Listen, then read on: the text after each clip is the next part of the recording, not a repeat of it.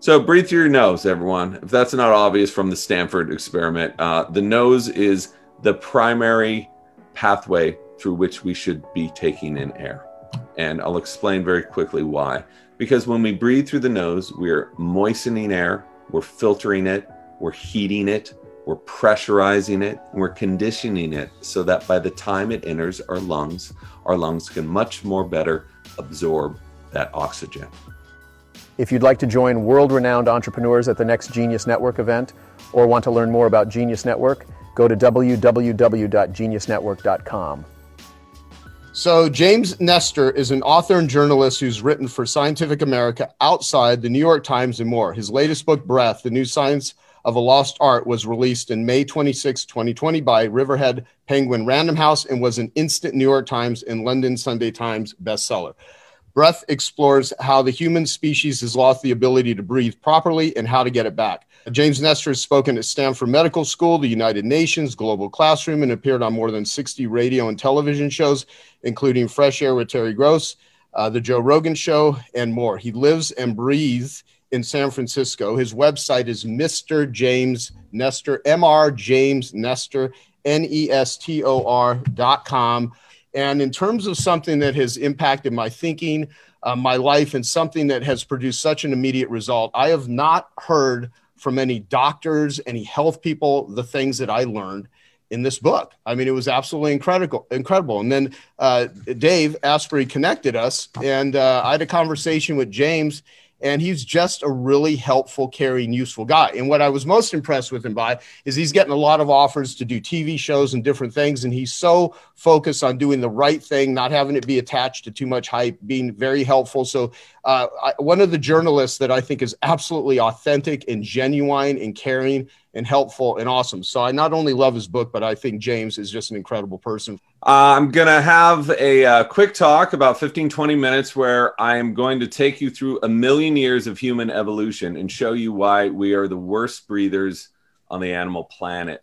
My jumping off point was really about 8 or 9 years ago when I went to write for Outside Magazine about the World Freediving Championship, which is this insane competition in which these divers challenge one another to see how deep they can dive on a single breath and come back to the surface conscious. So I watched people hold their breath 7, 8, or 9 minutes at a time and dive down to 300 or 400 feet with a single breath of air. But I was lucky enough to meet some other divers who weren't so into the competition side of this free diving, who used it to explore their own limits, to explore their connection with the body, and to explore oceanic animals. So these free divers, as I got to know them a little better, said that this art of breathing that they've mastered to hold their breath for so long and dive for so deep extended far beyond just free diving. You could use breathing to heal your body. You could use breathing to heat your body. They told me about someone who breathed in this rhythmic way and was able to fight off E. coli when he was injected with it. They told me about an 80-year-old who learned how to superheat his body by breathing and could sit in the snow for hours. And of course, all of this is BS, right? Impossible. But I went and spent several years in this field and found that these stories were absolutely true. So each of us takes in about 30 pounds of air in and out of our bodies every single day. So this is far more than we eat and drink. And the new science is showing us that how we take in all that air determines so much of our health, our lifespan, and our human potential. So how we breathe really matters. And I learned from these researchers something else, that humans are breathing terribly, and this is having grave consequences. You can take a quick look at the data here. These are chronic breathing problems. And if you don't do anything about it, these chronic breathing problems and others can lead to so many other problems. There are direct links between how we breathe and allergies, chronic sinusitis, ADHD, metabolic problems, diabetes. Who knew? So these researchers told me if I really wanted to understand why humans had become such poor breathers, I needed to look at human skulls. So I went here to the University of Pennsylvania Archaeology and Anthropology Museum, where they have hundreds and hundreds of ancient human skulls. And it was totally creepy to be standing in these labs surrounded by skulls from 300 years old to a few thousand years old, and all of them had perfectly straight teeth. So you cannot find a hunter-gatherer that has crooked teeth. So this is true for skulls 500 years old, 5,000 years old, 50,000 years old, 5 million years old, whatever. So here is the jaw of one of the oldest Homo sapiens. It's about 300,000 years old. No Invisalign for this fellow, no braces, perfectly straight teeth. This guy's even older. This is 1 million years old. Look at this very powerful forward growing face. Perfectly straight teeth. They all had them. Let's go forward in time here. This skull is about 8,000 years old, still very wide, very healthy, broad jaw, straight teeth. As we go forward in time, look what happens to the human skull. So it gets more narrow. There is less room for teeth to grow in straight. So eventually they grow in crooked. And this is what we end up having. So there's another chronic problem with having a mouth that's too small for your face. It changes your profile. So 90%, I think over that, 95% of our ancestors, about 300 years old and back, were above that perpendicular line. So their chins grew forward above that line. And now 90% of us are behind this line. So it changes how we look, and that's a bummer, but it also does something else. It changes how we breathe.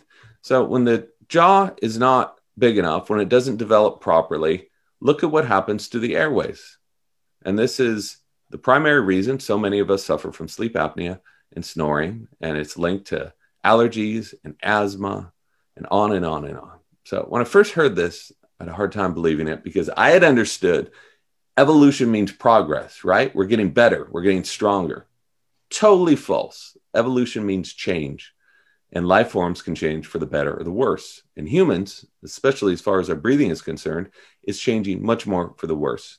And the researchers I was working with told me if I didn't believe it, I could go look at any animal in the wild, check out their teeth. So I did. You can look at chimps, perfect teeth. Look at this handsome guy, perfect teeth. Go into the water, the ocean, animals, dolphins, whales, whatever. They all have perfect teeth. My mutt of a dog, perfect teeth. And yet we can have teeth like this when we're growing up. If we don't do anything, we can look like this. The problem is when our upper jaws and our upper palates don't develop properly, they can develop this V shape where if you have a clean thumb, you can put your thumb on the roof of your mouth and there's a good chance the roof of your mouth is going to be jutting upwards. And if it juts upwards, it can block the sinus cavities and make it harder to breathe through your nose. So you become a habitual mouth breather. But who cares, right? We have this channel, breathe through our mouth. That's just fine. It turns out mouth breathing is so injurious to our bodies, and about 25 to 50% of the population now chronically breathes through our mouths. And it affects the way we think. It affects the way our bodies function. It affects our metabolism, and it affects the way we look. So this is the typical modern profile of modern humans for someone who has spent much of his or her youth mouth breathing. So this is a profile I know very well because I had spent a lot of my youth mouth breathing. I thought it was perfectly normal. So as I got deeper into the research, I met this fellow, Dr. Jack or Nyack. He's the chief of rhinology research at Stanford. He said, yes, mouth breathing is terrible for us. No one knows this. He's a rhinologist. He's a nose guy. He knows all the wonders of the nose. But what he didn't know was how quickly the damage from mouth breathing, the neurological problems, metabolic problems, all that, no one knew how quickly that came on because nobody had tested it. Nyack said that doing so would be unethical because he knew it would be so injurious to the body. So I volunteered for a study, and I got another friend, Anders Olsen, breathing therapist from Sweden, to volunteer. For 10 days, we had silicone plugs up our noses so we could only breathe through our mouths. I know this seems like a supersize me stunt, but it really wasn't. We were just lulling ourselves into the position that so much of the population already knew, but we were measuring it. And then for another 10 days, we would be breathing almost entirely through our noses. We would collect data sets and see what happened. Here I am getting plugged up on the first day. If that looks painful, it's because it was awful. And here we are heading out on our first day of mouth breathing. Here we are in my car. Good times, not so much. Got home, had my blood pressure as high as I've ever seen it in my life. So this is about 25 points higher than I had recorded it. And I'd been recording baseline data for weeks and weeks. So that is my sleeping to the left before mouth breathing. So I was snoring about 5 minutes a night, which was quite a lot for me. It would usually be 0 to a couple minutes. First night of mouth breathing, you can see on the right, snoring about an hour and a half. So that was frightening. Here's what happened a few days later. I was snoring for about 4 hours just by switching the pathway through which I was breathing air. This is Anders Olsen. This guy was completely wrecked, went from 0 snoring to snoring the entire night. We got sleep apnea. We started choking on ourselves. I don't know if you can hear that. We were recording data every night. My dog got so worried she would run into my room thinking I was dying, which I really was, but just very, very slowly from sleep apnea. So this wasn't too much of a shock to a lot of people who study this stuff.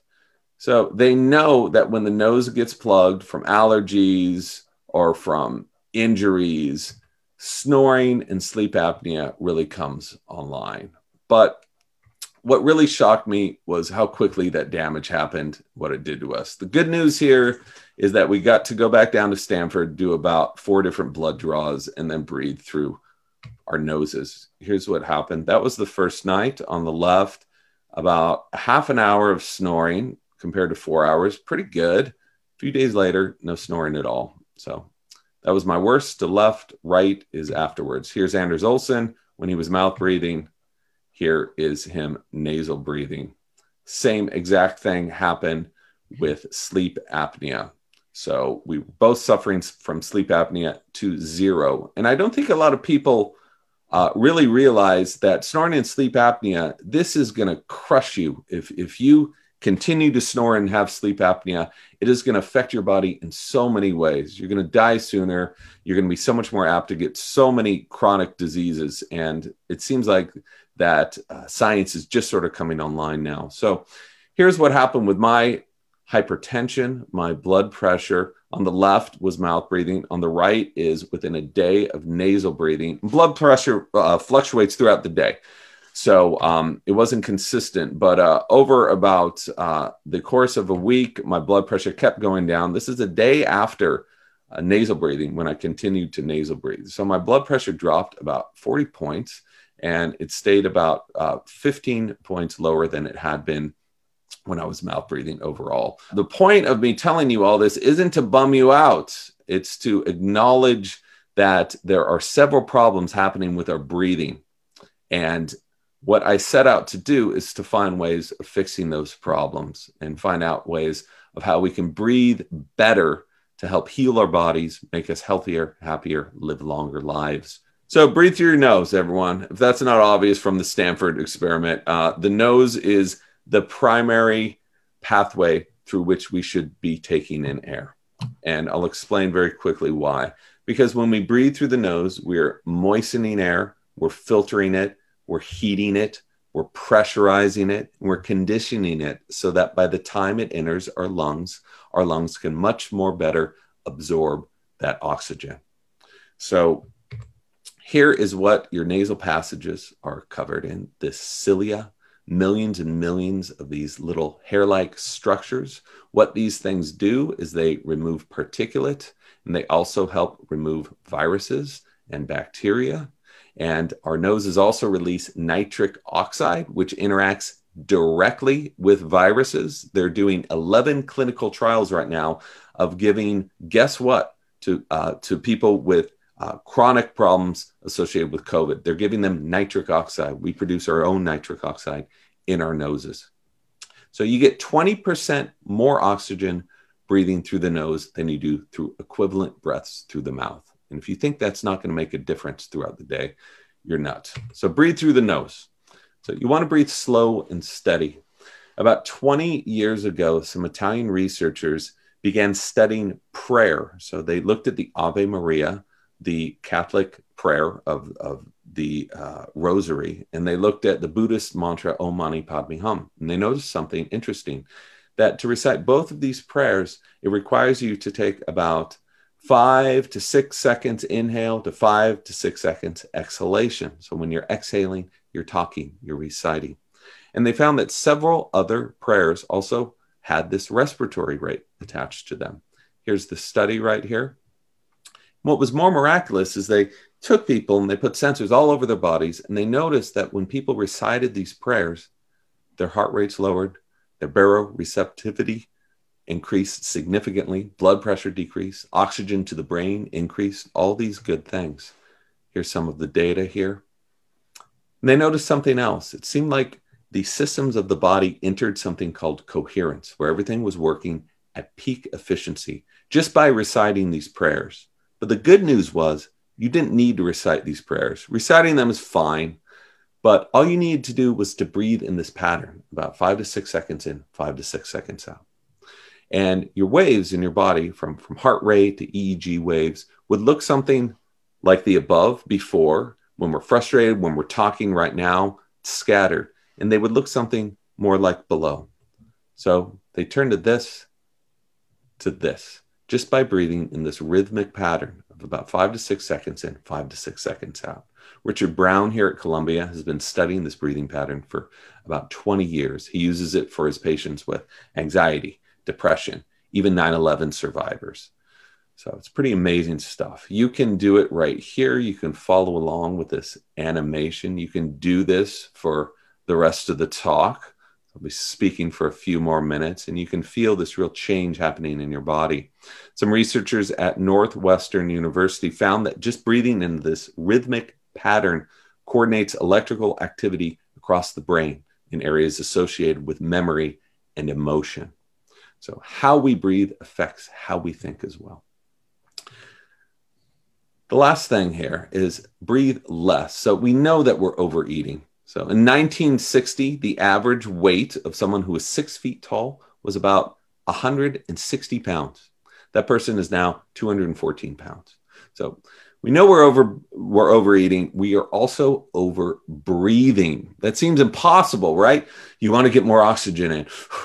You huff and puff. But what you're doing when you're breathing too much is you're actually inhibiting oxygen from entering into your healthy cells. You are doing the opposite. My friend Patrick McEwen, breathing therapist who's been working on this stuff for 20 years, shared with me this chart. When we breathe at a rate of about 20 breaths a minute, we can use half that air that enters into our lungs.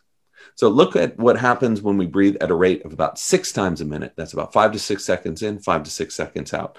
We use about 85% of that air. So we increase our efficiency by 35% by slowing down our breathing. We get more oxygen.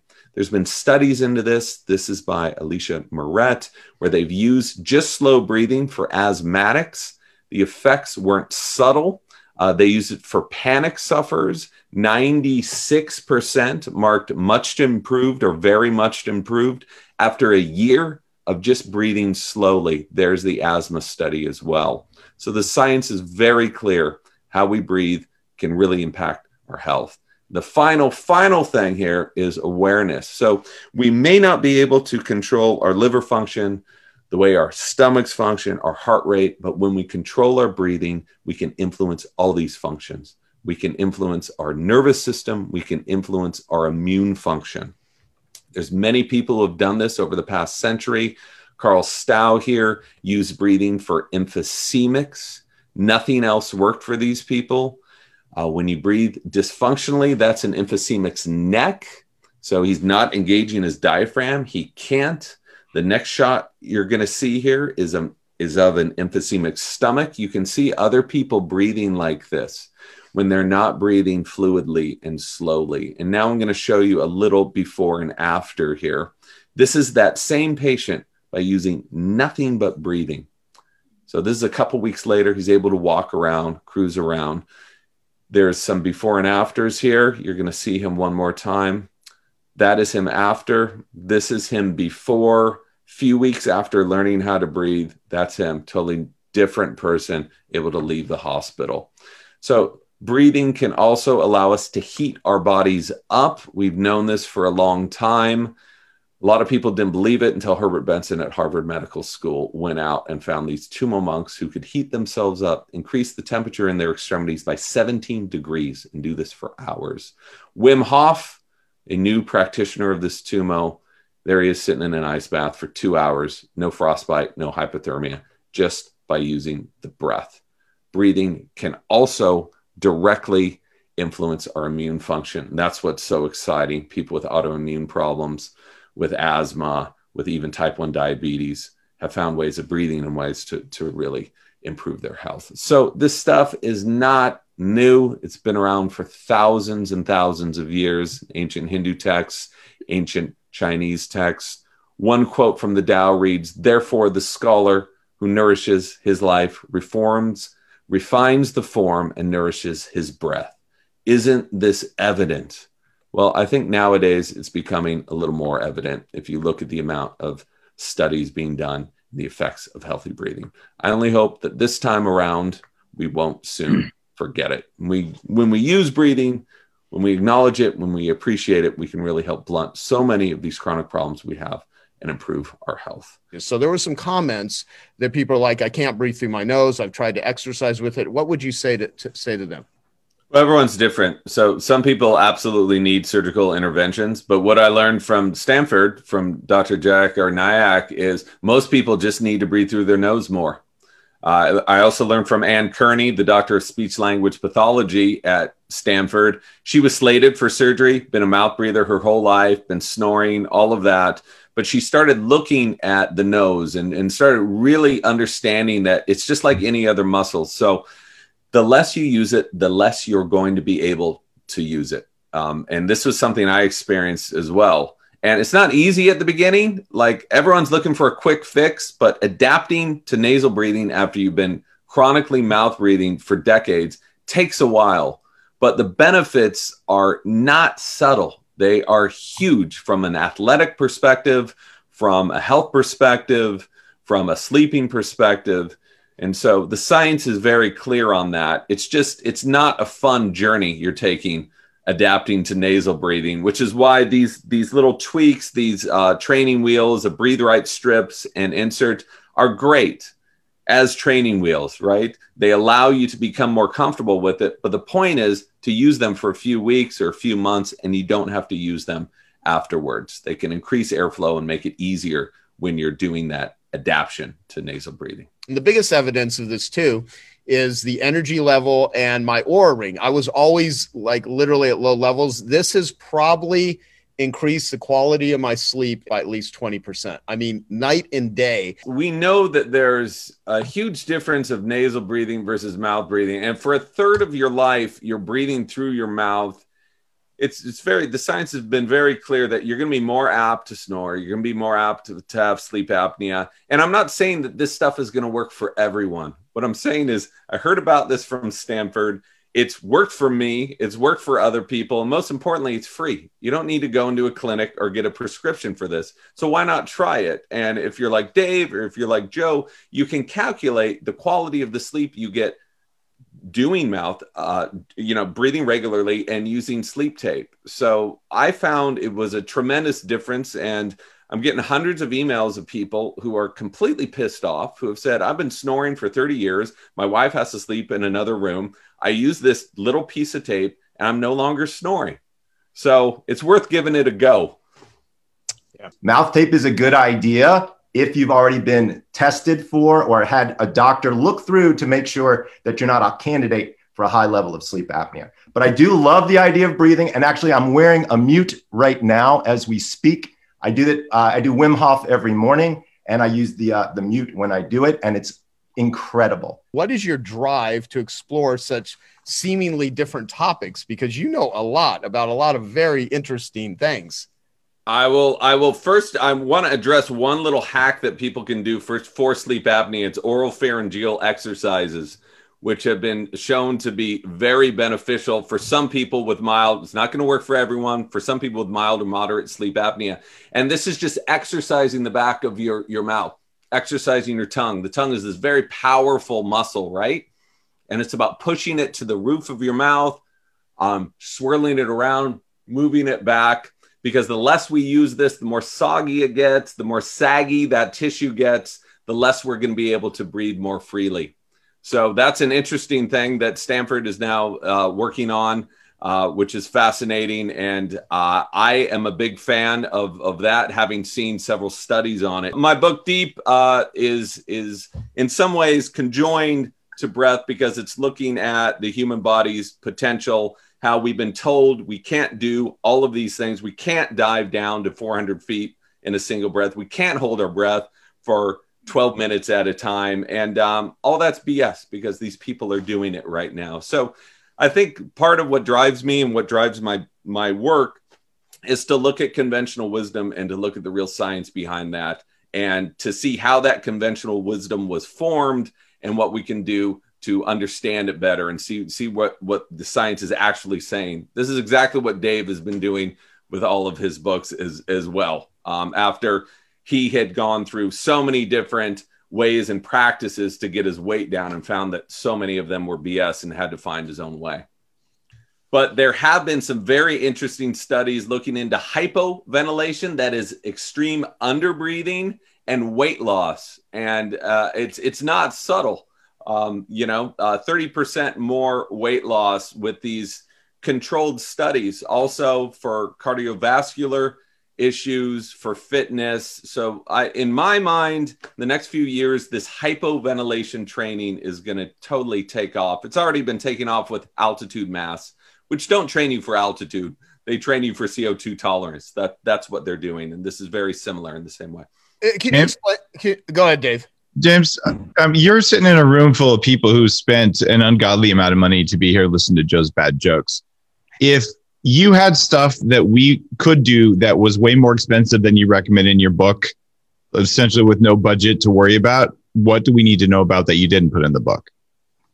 I focused on things that almost everyone could do that were easy and accessible. So I would get a top breathing trainer, a top breathing therapist. I think Patrick McEwen is probably the best in the world. This guy has healed innumerable asthmatics, people with autoimmune problems, people with depression.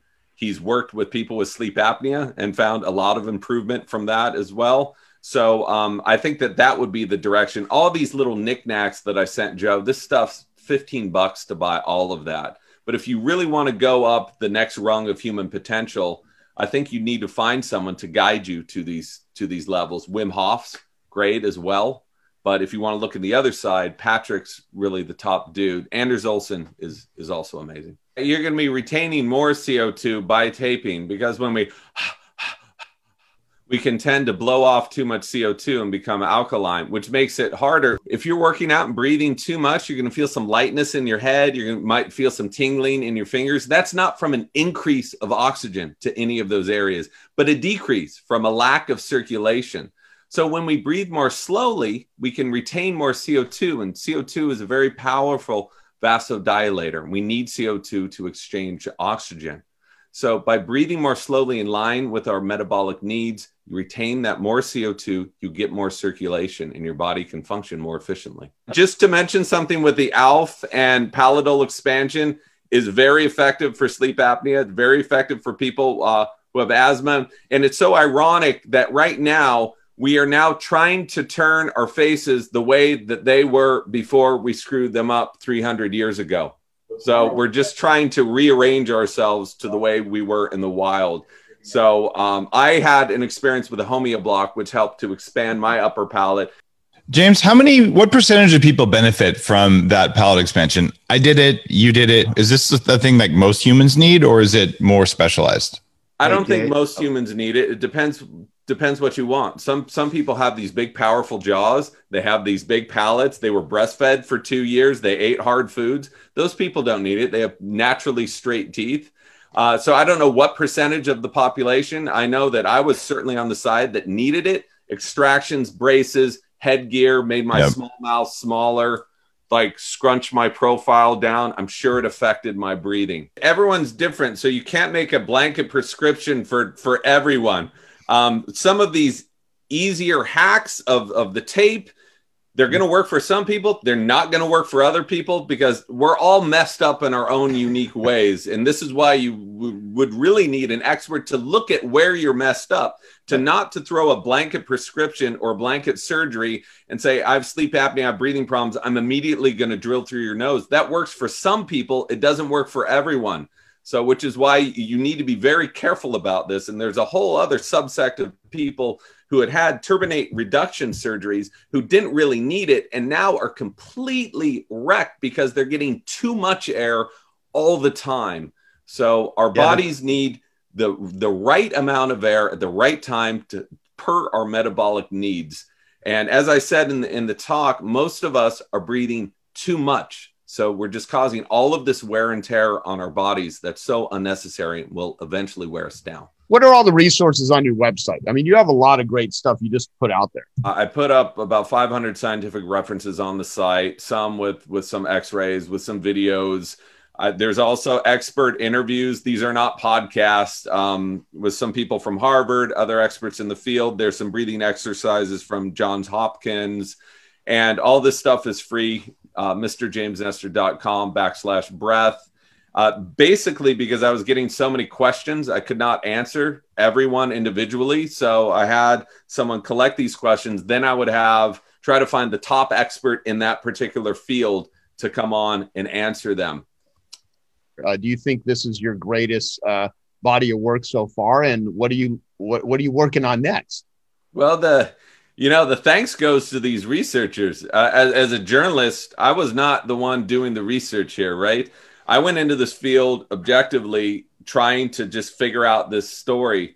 So I think the real thanks goes to people who have spent 30 years, 40 years working on this stuff. No one's been listening to them. Everyone said what they were doing was complete BS, and they just kept chipping along. So in many ways, I think my job here was rather easy. It'd be much harder if you were getting kicked out of your institution for something that you believed in, even though the science was very, very clear. And that's what's hearing those stories was really sad, but also these people now are having their day. They're so excited to see that there is scientific validation that people are transforming their lives with something instead of just taking care of the symptoms. Why do I have hypertension? Why do I have headaches? Why do I have metabolic problems? Looking at the core problem. And I think that breathing it's not the end all be all. It's not a panacea, but it is a foundation of our health that we need to be considering, just along with how we sleep, how we eat, and how much we exercise. Breathing needs to be a part of that. So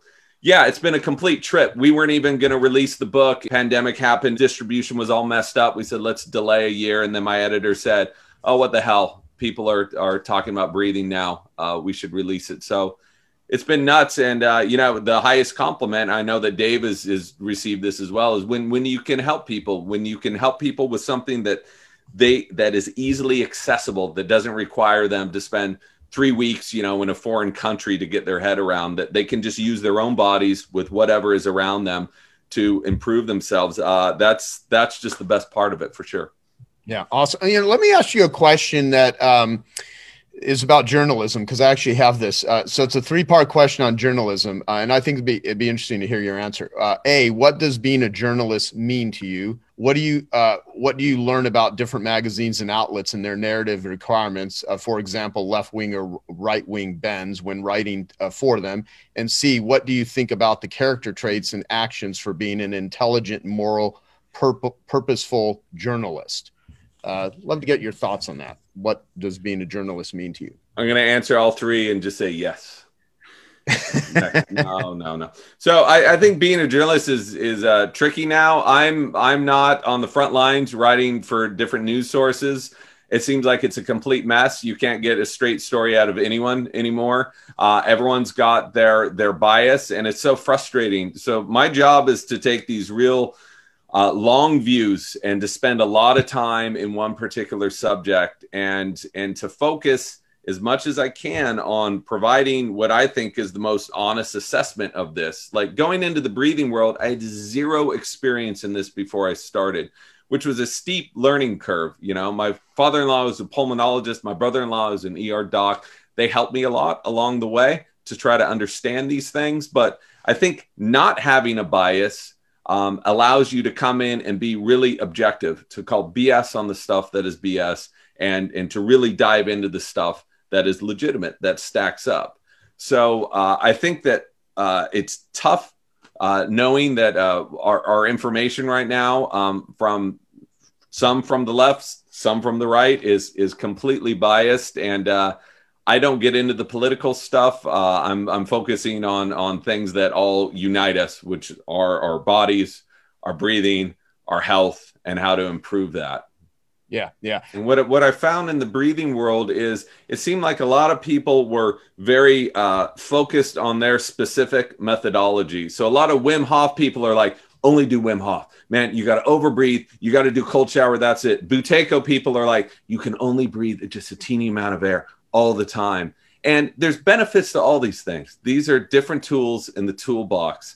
So as an outsider, I found that to understand all these different modalities and to look at the science and how they were benefiting people and to put these together just to have more knowledge is always a good thing, right? So I don't think you should be so cordoned into one specific corner or the other. Different breathing practices for different people can do different things. James, that 30 pounds of air that you mentioned, it's the same thing. We don't want to eat dirty food. We don't want to breathe dirty air because it gets processed. A lot of people have a hard time, like Joe.